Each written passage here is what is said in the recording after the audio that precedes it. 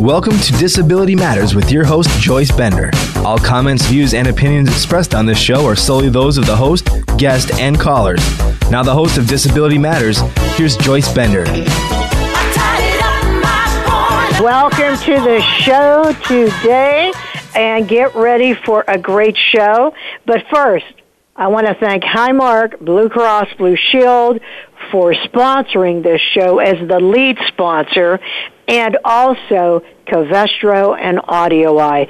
Thank you so much. But before we get going, special shout out to my friend Yoshiko Dart. Now, someone said to me, wow, you do this every show. Why?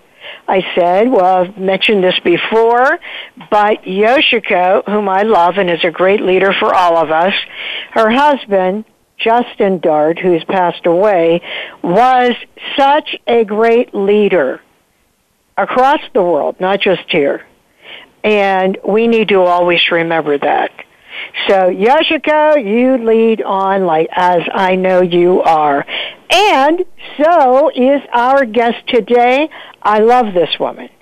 I do. But so does the disability community because of everything she is doing to fight the fight for us. And that is what she has done. She is nationally recognized. Welcome to the show, Colleen Starkloff, co-director of the Starkloff Disability Institute. Oh, Joyce, thank you. Boy, what a lead-in. I hope I can match up to that. But this is kind of the Mutual Adoration Society, Joyce. I think you stand out, and I'm grateful for this radio show you do all the time to call people's attention to our issues because, unfortunately, they remain so current. So thank you for your leadership. And I love that you called out Yoshiko. I always march with Yoshiko in Washington every year. We meet each other on the corner outside the Grand Hyatt Hotel and march to the Capitol, carrying on what our husbands taught us to do, the late Justin Dart and the late Max J. Starkloff. And we love this movement, and when people say, are you ever going to retire, we say, why would we do that? Oh, you know what, Colleen? That is exactly how I feel. People say to me, oh, aren't you tired of doing this at Vendor Consulting? When are you going to retire? And I say, when I die. So I hope that's not soon. My husband died with his boots on. Justin Dart died with his boots on. You better believe Yoshiko's going to die with her boots on, and I'm polishing mine. And me too. That's how it is because, this isn't just a job, as you well know. No. It's a crusade. And sadly, we have a long way to go, but we are going to fight to get there. And, because this show is replayed 12 hours later, I'm always so amazed when I see we have people listening from Japan and other countries, Sweden, a lot of people. And I just want to say to all of you, thank you so much. Keep fighting the fight for people with disabilities because guess what? Doesn't matter where you live in the world, just like me living with epilepsy, just like you, a seizure is a seizure. So thank you so much. And I'm so excited you're going to get to hear one of America's national disability leaders. So let's start by you telling our listeners how you first became involved in this community and, of course, about Max since he is central to that question. Well, he is central to that question, and thank you for letting me talk about one of my favorite subjects, Max Starkloff. I was educated at St. Louis University in the physical therapy school, and so when I got out, I knew very little about disability except what I saw clinically. What I knew was when I was a little kid growing up, I would take my brothers and sisters by the hand and walk up to the neighborhood Catholic school where I went to school, but the big yellow school bus would pass us as we left in the morning.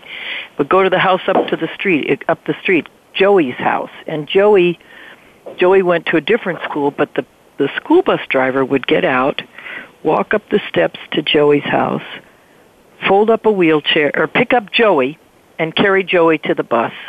Not Joey, his brother, who we all called brother. Would go pick up brother off the front porch, carry him onto the bus, go back and fold up brother's wheelchair and take that to the bus. And the message that sent to us was, kids with disabilities are different than we are. They can't go to our schools. They do different things in their lives. Later, I, still in grade school, would sit on the front porch with our neighbor a couple doors down who was a retired nurse. And we were talking one day, and I probably was in about 7th or 8th grade, and I said to her, you're a nurse, why did you stop working as a nurse? And she said, well, because my husband has a disability and he's in bed all day and I need to take care of him. Well, the message that sent to me is that if you have a disability, you're going to stay in bed all day and somebody has to stay home and take care of you. But one of the things I thought of, and this is sort of interesting, and you'll see in a second why it's rather odd, I thought, well, if I was a nurse and if my husband ever had a disability, I could take care of him. Well, fast forward to graduating from college and getting a job as the chief physical therapist in a nursing home. I was also the only physical therapist, so they called me the chief physical therapist. And it was there that I met Max Starkloff. And the impact he had on my life was I can't even put it in words. It was tremendous. It was life-changing to meet him. The smile on his face, the look in his eyes, and of course he was drop-dead gorgeous. That didn't hurt either. But he just emanated passion and commitment to change how people with disabilities live. And what's funny about what I said earlier about the neighbor down the street who took care of her husband was that while I was fortunate to meet Max and hear about his passions and commitment and then marry him, there's no way I would ever take care of him. I was his attendant, I was his wife, I was his lover, I was the mother of his children, but I was an extension of Max. I was able to assist him so that he could do what he wanted to do, and in making the decisions about what I did, when I did them, to assist Max, he was in charge of his own life. That was very clear to me from the beginning. So the idea that I'd be a nurse or a physical therapist or anything else and take care of somebody with a disability is out the window really fast. And I think that's very important, particularly in light of this, what we're going to talk about today, because we got to stop thinking that people with disabilities need to be taken care of. If we have expectations of disabled people and if they have the right opportunities, they can take care of themselves. Now, some people say, what's she talking about? If you can't get bathed and dressed and out of bed every day and do physically for yourself, somebody's taking care of you. Not so fast.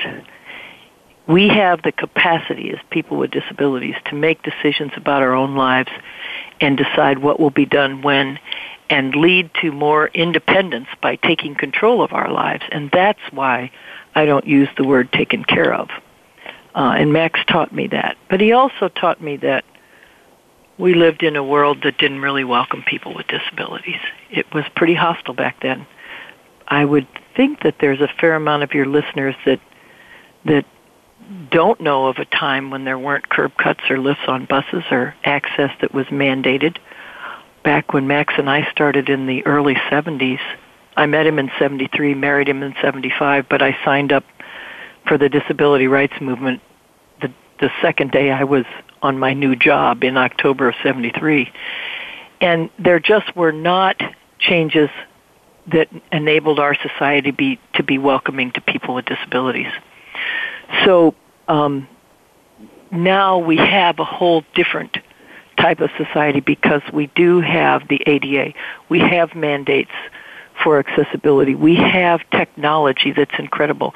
We've done so much to change the world now that we've changed education for young people with disabilities so that they can be integrated with non-disabled people and they can go on to higher education and better skills. There's no excuse now for people with disabilities not to be fully integrated. And he was my mentor and Max was my mentor, and I learned all this and thought, there's a lot of PTs in the world. There's not enough people working on disability rights.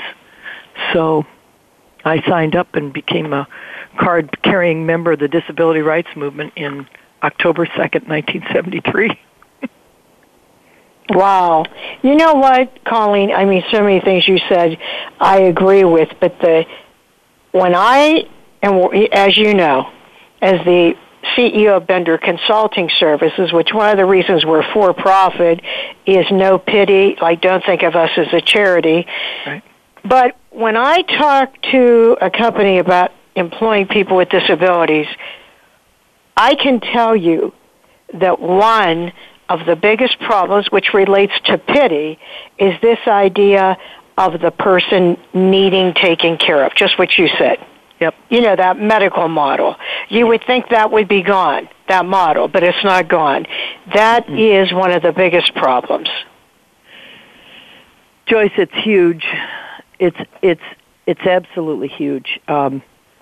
We started I work for the Starkloff Disability Institute, and we started an initiative called The Next Big Step, because although Max and I cut our teeth in independent living and created options for disabled people to decide what's independent for them and how to live a more independent life, and also created options for grassroots advocacy so people learn to speak up for themselves and not take no for an answer, we left Paraquad, the organization we started in 1970, and we created the Starkloff Disability Institute in 2003, I'm sorry.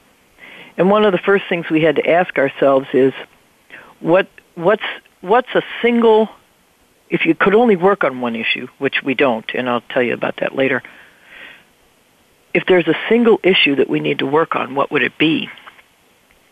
And we said, it's employment. Mm-hmm. Well, what drives unemployment of people with disabilities? Societal attitude toward people who have a disability. If we continue to think that we have to take care of disabled people, we'll continue to have budgets that are out of control. That's what's going on in Washington right now. The Congress, the House just dealt a damaging blow to the healthcare system in this country, and in particular to people with disabilities who rely on it so heavily, because they don't understand disability. They just don't understand. And it's so complicated, they didn't even read the legislation. They don't even understand what they did. Hopefully the Senate will change that, and we can get into that later in this call. But there's a lack of understanding of the capacity of people with disabilities. Organizations like yours that enable people with disabilities to get into really good jobs, which you're not only creating an opportunity for disabled people to be more self-sufficient and contributing members of society, but each person that Bender Consulting sends into a corporation is an ambassador to that company. And that company begins to see disabled people differently. And I know you have a cross-disability approach to this. So if you have somebody who's blind or deaf or uses a wheelchair or has epilepsy, whatever it is, those are people that the hiring managers, who are all, by and large, non-disabled people who don't understand disability, their attitude's going to be changed when they see the performance that employees with disabilities offer to a company. It begins to change that company's culture. It's huge. I so agree with you, because I'll go speak somewhere, someone will come up to me, or people I know here in Pittsburgh in business will come up to me and say, I just want you to know, I think it's so wonderful what you do. And I say, don't tell me that, hire someone. Yeah, exactly. Hire someone. Don't talk about it. Don't say how nice I am. I mean, I appreciate that. Don't get me wrong. Right. But where the rubber meets the road is employment. I agree with you 100% that when companies talk about just webinars and all of this other stuff, which are good, but I tell them the only way you'll change the work face of America when it comes to the employment of people with disabilities is to hire someone. Because when you hire someone, it starts, as you indicated, breaking down those barriers. You know, I got to tell you a funny story. I'm going to use this story to illustrate how important having people on the inside of companies become allies with us for this issue of disability hiring. So we do consulting, Starkloff Disability Consulting. We were working with this company, very major company, growing rapidly in St. Louis, headquartered in St. Louis. And it's an international company. So they were not hiring very many people with disabilities, but they wanted to. So we worked with them, we consulted with them, we went in and trained their employees how to be welcoming, we role-played interviews. All of our trainers are people with significant disabilities who go in and do these trainings, because if your trainers are non-disabled, then your trainees get off easy. They haven't had to face somebody with a disability, talk to them, learn to communicate, and feel comfortable with them, or even touch them. Mm-hmm. So all of our trainers are significantly disabled. Well, anyhow, so after we did the training, we went to the talent acquisition officer, and we said, say, you know, we know this person who has the skills you're looking for in a particular job. She's blind, and you might want to take a look at her. She's very impressive. So they did, and they ended up hiring her. Now, here's the funny thing about it. This talent acquisition officer knew nothing about disabled people, went through our training, was a sighted guide. We do sighted guide training so that they have to touch a blind person. The trainees have to touch a blind person. But they also get comfortable with talking to somebody who's blind and being a sighted guide. Innately, we like to be helpful. So this really helps to get people warmed up and more comfortable. So anyway, so he had been through this training, and he had talked with the person who oriented him, and the trainer had a dog, and he thought the dog was great, and so he learned a lot through that experience. So now they hire this blind person to come to work for him, and the team that this blind woman goes into work with comes to the talent acquisition officer and says, "Oh, she's great. We really love her. We really want to hire her, but here's the thing: who is going to walk her dog?" And the talent acquisition officer said, "Oh, my God. Well, I think she will. After all, she's been doing it." And the team said, "Oh, my gosh, yes." But the talent acquisition officer was so pleased to tell me how he handled this situation. He had become an ally. And it's because he had been trained by people with disabilities. He'd been able to ask his questions of people with disabilities that allayed his fears about having an employee who has a significant disability, and he could turn around and tell the rest of them, "Well, I think she'll do it just fine." That's important. That's another aspect of disability hiring that's so important for us to grab onto, and it makes a huge difference in a company. Wow. And you know what? That also just shows to you how there's so much that needs to be, so much education that needs to happen. Yeah. Just to ask who's going to walk the dog. Do you know what I mean? Oh, absolutely. That is amazing. But yeah, that is a great story, and I agree with you.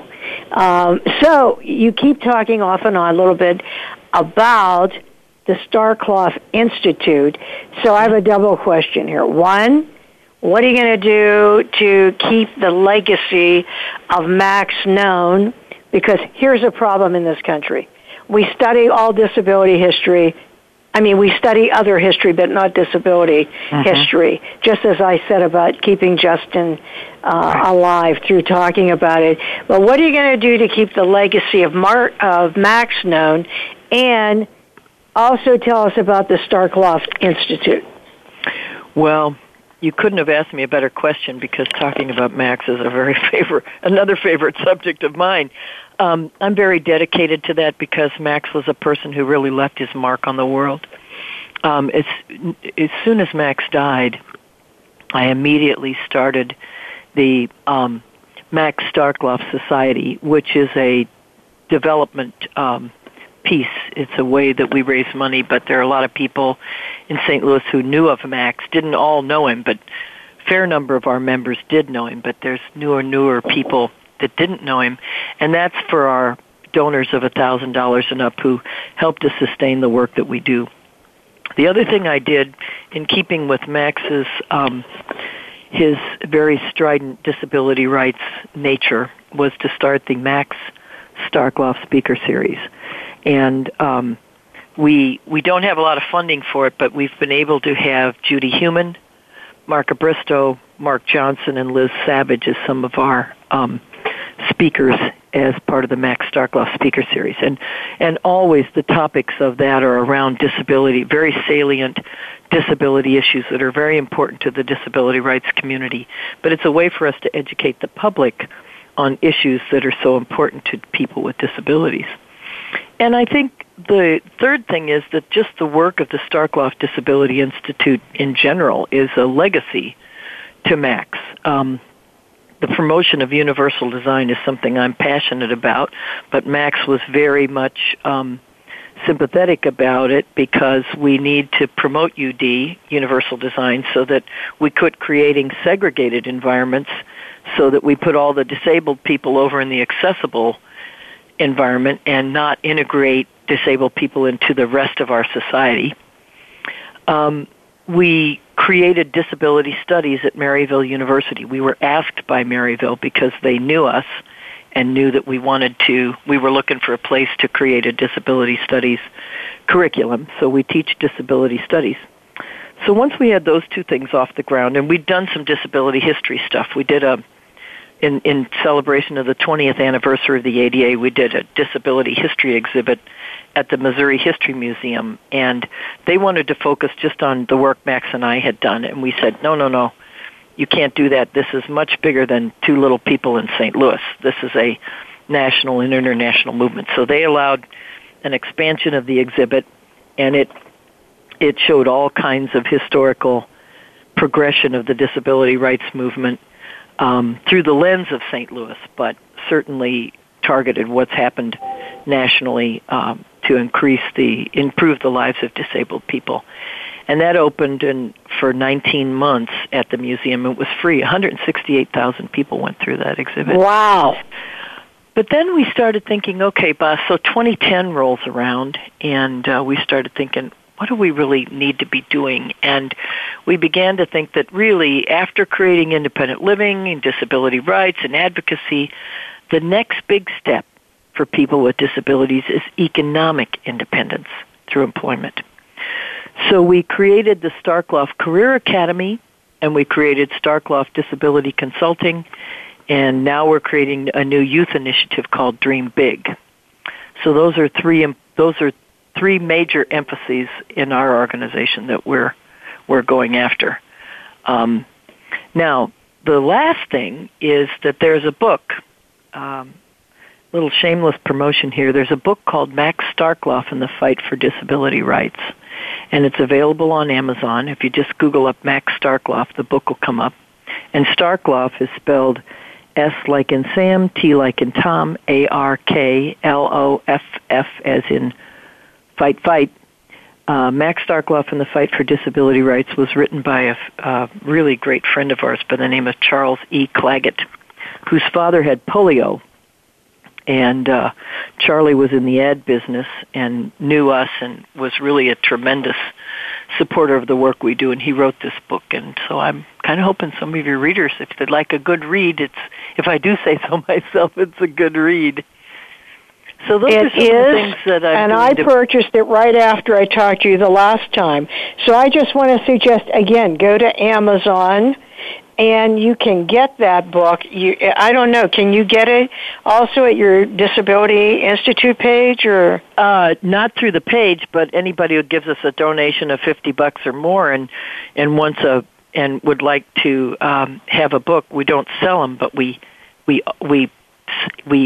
send them to people who are making donations to us. Wow, that is really awesome. Can do that. Yeah, we can do that. That is really awesome. It's also available as an Audible book, and it's also available as an e-book. So for people who need that accommodation. It's available in all the formats. Wow, that is great.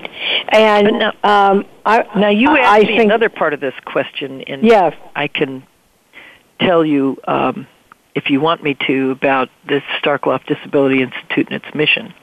Yes, I want to know that. That's what I was just going to say, to tell us the mission and more about the Institute. Go right ahead. Yeah. Well, the Starkloff Disability Institute came about in 2003 when we left Paraquat, and we decided that we needed to create a world that welcomes all people with disabilities. And I mentioned that we do universal design and disability studies, but I'd like to expand a little bit more on our Next Big Step initiative, because we have created three major components of that. One is the Starkloff Career Academy. We realized from our, Max and I have been working in this field since 1970s. We realized that there's a lot of people with disabilities who have skills when they come out of school, but they have a difficult time finding a job. And so we decided that what we would do is assist those people to view themselves as really wonderful, viable candidates rather than feeling like they're going in hat in hand to an interview. So this Starkloff Career Academy has a number of features. It does the typical one-on-one stuff that a lot of nonprofits and work readiness places do. So we do one-on-one work with candidates, but this course that we created is a capstone course offered through Maryville University's continuing education program. And it's an 8-week course. Candidates are in class for two days a week, 3 hours at a time. So it's 48 hours in total. And it's very intense. I mean, if you seriously want to get a job, take this class. If you're not so serious about it, if you want somebody else to place you in a job, this is not the course for you. We teach networking. We teach elevator pitches. We teach we talk about disability pride. These are cross-disability classes. So at any given time, we may have deaf people, hard of hearing people, people who are blind, people who are low vision, people with Asperger's, people with cerebral palsy, people with epilepsy, people with mental illness, you name it. All we care about is, are you disabled? Do you have a college degree, a technical degree, or an associate's degree, and do you really want a job? Because this class brings in corporations. We have like recruiters, hiring managers, talent acquisition officers from Enterprise Rent-A-Car, St. Louis University, Nestle Purina, Centene Corporation, Enterprise Bank and Trust, Boeing, all these corporations we rotate them so they're not always the same trainers because we do this course twice a year. But they come in and they talk about resume writing, cover letters. Nestle Purina takes our candidates on their campus twice in this class, a month apart, and teaches them about resume writing, cover letters, what they look for. They really drill them on job application skills.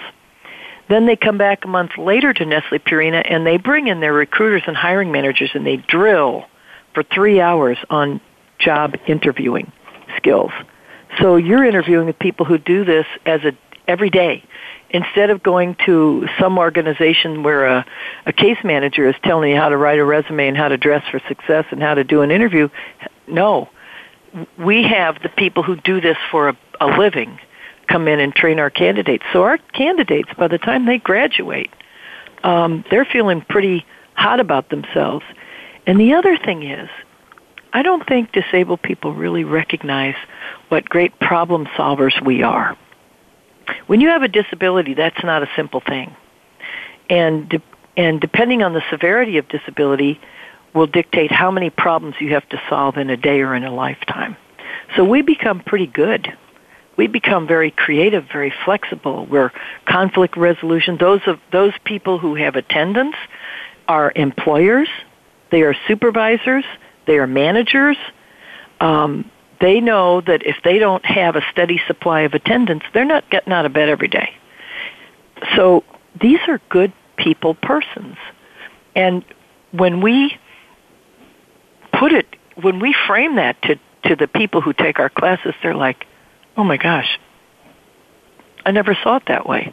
And when you have people with a variety of disabilities, some of whom have been avoiding the fact that they have a disability, hiding from it because they are ashamed or they feel put down or they don't want to be put down, in our class they start talking about it and they come out of there saying, whoa, I'm as good as anybody else.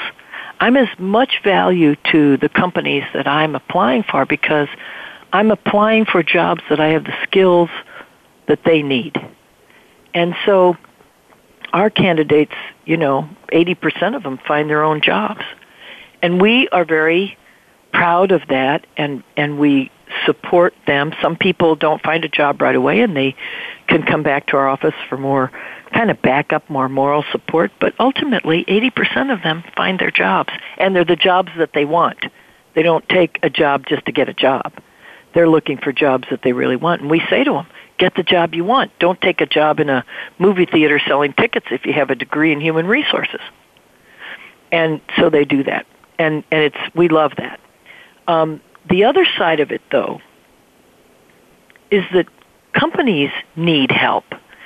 If we go suing companies because they're doing a bad job of hiring people with disabilities, they're going to just keep avoiding hiring people with disabilities. If, on the other hand, they can come to Starkloff Disability Consulting and have a friend, and if they say something wrong, we redirect them, and we go in and train them and help them understand that disabled people aren't as scary as they thought, that they can accommodate somebody with a disability, that these individuals have technology and educational backgrounds and skills that they can lend to their company, and that they'll be loyal, show up every day, hardworking employees.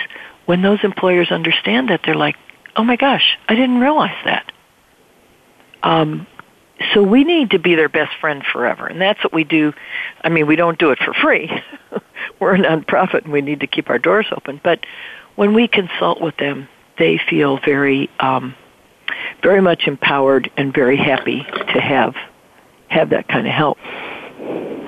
Now, I think, I just want to interrupt 1 minute. I think that is so awesome about the career preparation because, I so believe in that, and we do that here because until you understand, we have a motto here at Bender, you will be at work early every day with a smile on your face. Because I always tell my employees or potential candidates for other jobs, if you're at work every day with a smile on your face, you already beat 60% of the non-disabled population. But if the person doesn't understand what it means, if they don't understand what it means to work at a corporation, really, I tell people, when you have a disability, you do not have the socialization process growing up that able-bodied people have.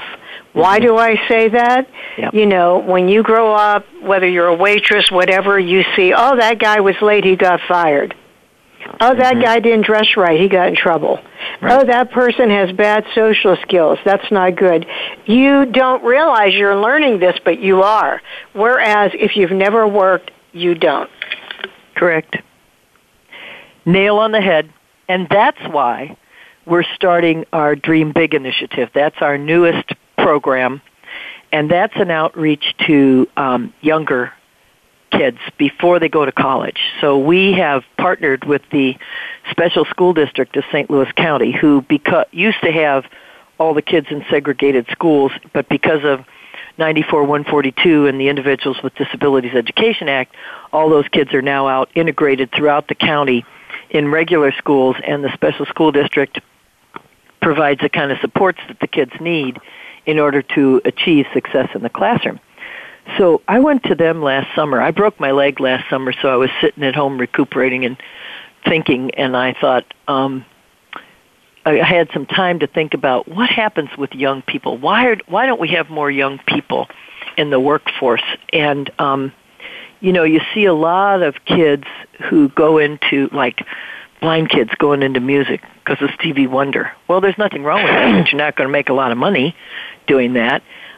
You'll see them going into social work or VR counseling because they had a good social worker or a VR counselor. But and there's nothing wrong with that, but have they really explored what the whole range of job opportunities are for them? No. They don't get that in school, and they don't know, and their parents don't know that anybody is going to hire their kids. So they're not always, I'm not saying there's not parents who don't push their kids to achieve the highest limits. There are. But there are a lot of parents, especially with the more significantly disabled young people, that don't really know what to say to their kids. So we decided that we needed young people to start dreaming big. So I called the special school district and I said, so what are you doing for youth with disabilities to increase their transition from school to work? Oh, well, we have this great program, we have these job coaches and we are getting them to work in grocery stores and then the healthcare settings and all that. And I said, that's supported employment, right? And they said, right. And I said, great. What are you doing for the college kids?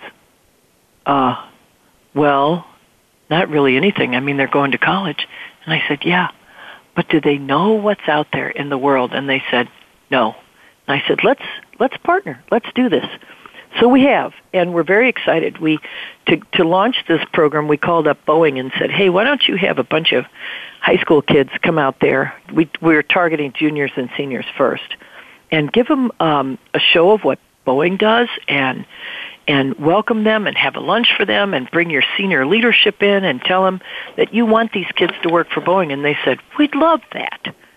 So February 20th, we took 18 kids, juniors and seniors.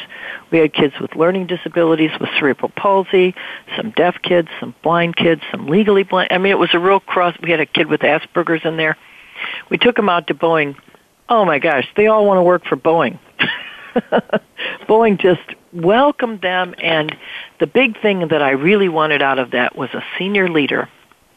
So their senior diversity and inclusion officer came into the Boeing briefing room where they fed them lunch in their big briefing room and said, we're a company that values diversity and inclusion. We want to include people with disabilities in our workforce. And we hope that you will get a college degree that teaches you the skills we need for you to become part of the team here at Boeing. And we want you to come back for job shadowing, for mentoring days, and for internships. We'd love it if you came back here and wanted to work for Boeing. Well, every kid who walked out of there wanted to go to work for Boeing. So this summer, we have a week-long, like a summer camp. But it's focused on what do you want to be when you grow up, and what are you going to take in college. So we have juniors and seniors that have signed up. We have 20 kids, and we have 6 corporations in St. Louis that we're going to take them to. 1 every day, 2 on the last day. The last day they'll go to the Cardinals, and they'll probably give them tickets for a game. But we have Monsanto, Express Scripts, Centene Corporation, Nestle Purina, and Enterprise, as well as the Cardinals. And these young people will be blown away by these companies basically fighting over them. Isn't that a good thing? If companies will fight over you? Oh, that is a great thing. So now, they'll come out of there confused. Where are they going to go to work? Well, all 6 of them. Well, what are the ages again? Well, we're starting with juniors and seniors, Joyce, because they're starting to think now about what do they want to do for college. These are college-bound kids. Mm-hmm. These are kids who are going to go either to junior college or 4-year college or to technical schools. And we have a very cross-disability group of kids, and we're just getting it off the ground. We don't even have the funding for it yet. I hate to say that, but we're trying to raise the money right now so we can get some staff to build this into a bigger program. But, I talked to my good friend John Kemp because John is doing such great work in New York with youth with disabilities, and I said, John, I told him about it, and he loved it, and he said, you know what we do? He said, we walk into kindergarten to our little kids with disabilities, and we say, okay, what's your disability? And the little kids tell them, they go, now, what do you want to be when you grow up? And they start challenging them when they're little bitty kids. We need to do that. So as we build this program, we want to reach deeper to the younger kids and start setting their expectations, and their parents. Everybody needs to dream big about the future for people with disabilities. Yes. You know what? John Kemp is smart doing that. I remember when Judy Human, when I was telling her about what we do at the Bender Leadership Academy, which is a volunteer thing I do, as I mentioned before, that I've done now for 15 years in Delaware and Pittsburgh, 4 different locations. Good. And I was telling her all about this, and she said, yeah, too bad you didn't start in kindergarten. She would know. Yeah, because she's saying, by the time you get to be a certain age, you already have these. She doesn't mean you shouldn't do it, but you know what she means. Sure. It starts at such a young age, and it really does. It starts at such a young age. That's why I think that's fabulous, what you're doing. I'm going to tell you one thing. I want to skip ahead to a question because I want to make sure I get to ask you this.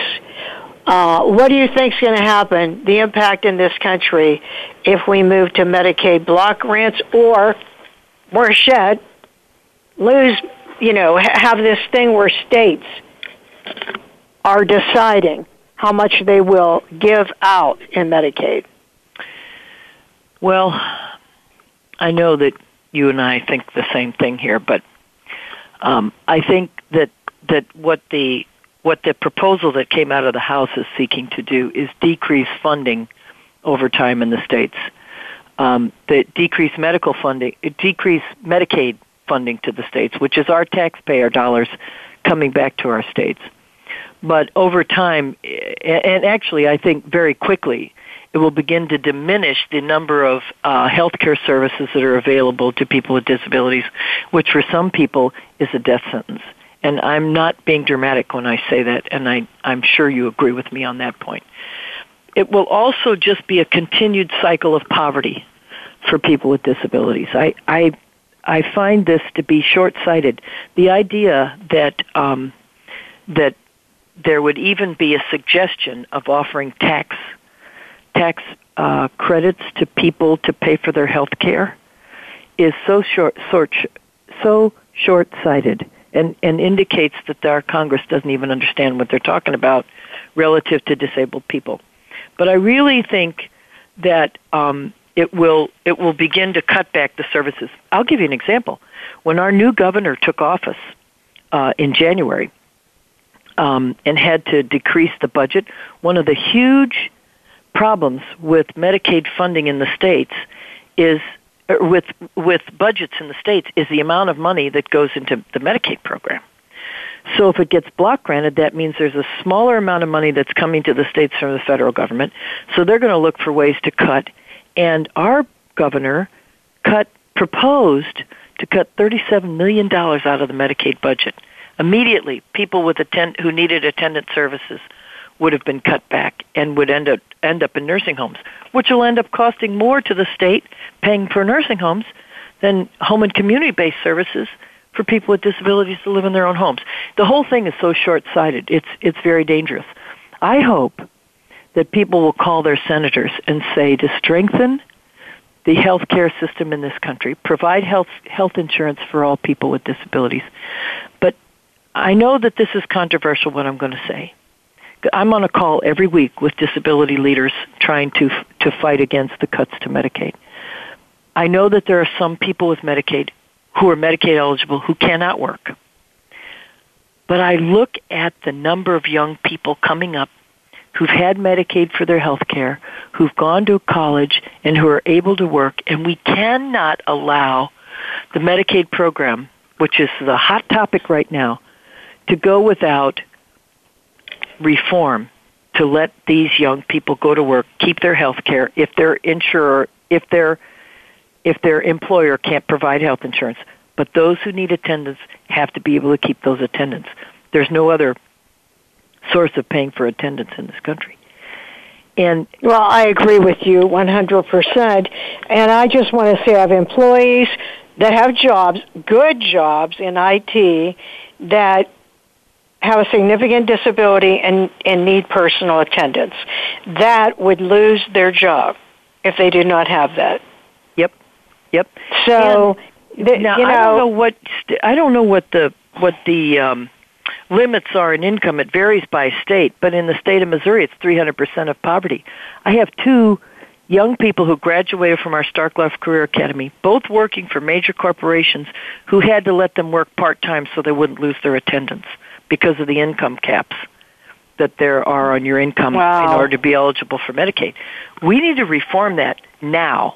We need to let people earn whatever they can earn, use the buy-in, or they call them waivers in some states, and pay in a reasonable amount every month for their Medicaid, which will bring money back to the state instead of all going out to people who are dependent on Medicaid and not working. This is a mess. This is a program that was created in the mid-'60s, and we need to reform it, not just destroy it, because people need it, and it's already been shown they need it. But now people who are Medicaid eligible, if they can go to work and become taxpayers, those who are able to. It shouldn't be a mandate. That was one of the things in the AHCA proposal, is that if you want Medicaid, you have to have a job. Well, some people can't work, so it needs to be reasonable. But we have a greater. How about that? Now. How about if you need Medicaid to work? Yeah, exactly. Oh. I mean, it doesn't make any sense. It's not right. They just don't understand, and I'm just hoping that that people will call their senators and talk to them about the need for reform. Oh, remember Justin Dart? Vote as if your life depends on it, because it does. It does. Yeah, if you're listening today, you could have benefits and don't realize this because it's Medicaid expansion, which was under the Affordable Care Act, that you would lose. So if you don't want to see all of this happen, you've got to speak up. You've got to call your senator. You've got to make those phone calls. Those phone calls really have an impact. They really have an impact. We're hearing now that not enough people are calling in. We do need advocates who are listening to call in. Yes, we do. Colleen, you have already done, so many things, so many accomplishments in your life. But if you had to pick something, choose something, what would be your proudest accomplishment? I break that into two categories, Joyce. My work is obviously very important to me. I've been fortunate to live long enough to see, I guess, to be tacky, the fruits of my labor. Max and I, when we started out, there weren't people going to school to the level they are out in the community. We didn't have accessible housing or any of the access issues that we have now, access opportunities that we have now. And I'll just give you an example. There are two young fellas, both with muscular dystrophy. Both went to college. Both wanted to live the life, live the dream. Both of them got a high-end condo in St. Louis, got out of college, went to work. Because they could, if those two young fellas were born in the 70s when Max and I started out, they'd be in institutions today. I have lived long enough to see that the work we started on, all of us together, you, people all over this country, and our colleagues around the world, fighting to improve the quality of life with people with disabilities, to the point that these two young guys didn't think of anything else except go to school and get a job and live the life. That, to me, is a significant accomplishment, and I feel humbled to have been really able to participate in making that happen. But the second thing is, I think that we have a responsibility to leave the world a better place because we were here. And part of that is your legacy in terms of who you leave behind. My children and my grandchildren, Max and I were fortunate to have adopted 3 children, and now my nephew is now my son. My sister died, and so now I have 4 children.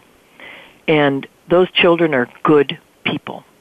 They're doing good with their lives. They have children So my grandchildren are going to be raised to be good people and care about this world and make it a better place. So I think whenever I do go with my boots on, the world will be a better place because of my work and because of my children and my grandchildren. Well, and it will be. It will be with you. Hey, I want to make sure before we close the show, what is your website in case someone wants to make a contribution? Thank you. www.starkloff.org, www.starkloff.org. And we'd love it because actually this Thursday, May 11th, is Give STL Day, but it's going on all over the country where nonprofits are raising money. So every little bit helps if people would be willing to support us. I'd appreciate it. Thanks for bringing that up. Yeah, and I just want to say something about that. You hear these great people like Colleen working for you, trying to make change. You know what? To do that, you need money. Yeah. You know, you need resources. Right. And you can't just sit back. If you can't do it, you've got to support someone else that can do it. And Colleen, what message would you like to leave with our listeners today? You know, I kind of like to go back to something that Max used to say. Max said, "I'm not confined to a wheelchair. I'm confined to what society tells me I'm confined to." And that goes back to attitude. If you asked Max and I 40 years ago what was the single greatest barrier facing people with disabilities, just one thing, we said it was people's attitudes. Societal attitude toward disabled people and disabled people's attitudes toward themselves and their opportunities. If you asked us today, and somebody did about 6 months before Max died, what's the single greatest barrier you think is facing people with disabilities today? And we said it's still attitude. So I think that on the part of disabled people, I would like to ask them to get into this fight that we're in right now. We all have a vested interest in it. We all need to save health care, but we need to save Medicaid, and we need to reform Medicaid to let people go to work. And I hope that the listeners will call their senators and tell them that reforming Medicaid and letting people go to work and not requiring those who can't work to be cut off of the Medicaid program just because they can't work. But those who can work, let them do it. But Colleen, I can't thank you enough for being with us today. Colleen, we end every show with a quote. I am going to really make your day here. I'm not confined to a wheelchair. I am confined to what society tells me I'm confined to, said Max Starkloff. How about that, since you already mentioned it? And listen, with that, we've got to go. But everyone, I'll look forward to talking to you next week with my guest, Marcia Blanco. See you then. Voice America would like to thank you for tuning in. Please join us next Tuesday at 11 a.m. Pacific Time for another installment of Disability Matters, right here on the internet leader in talk radio, voiceamerica.com.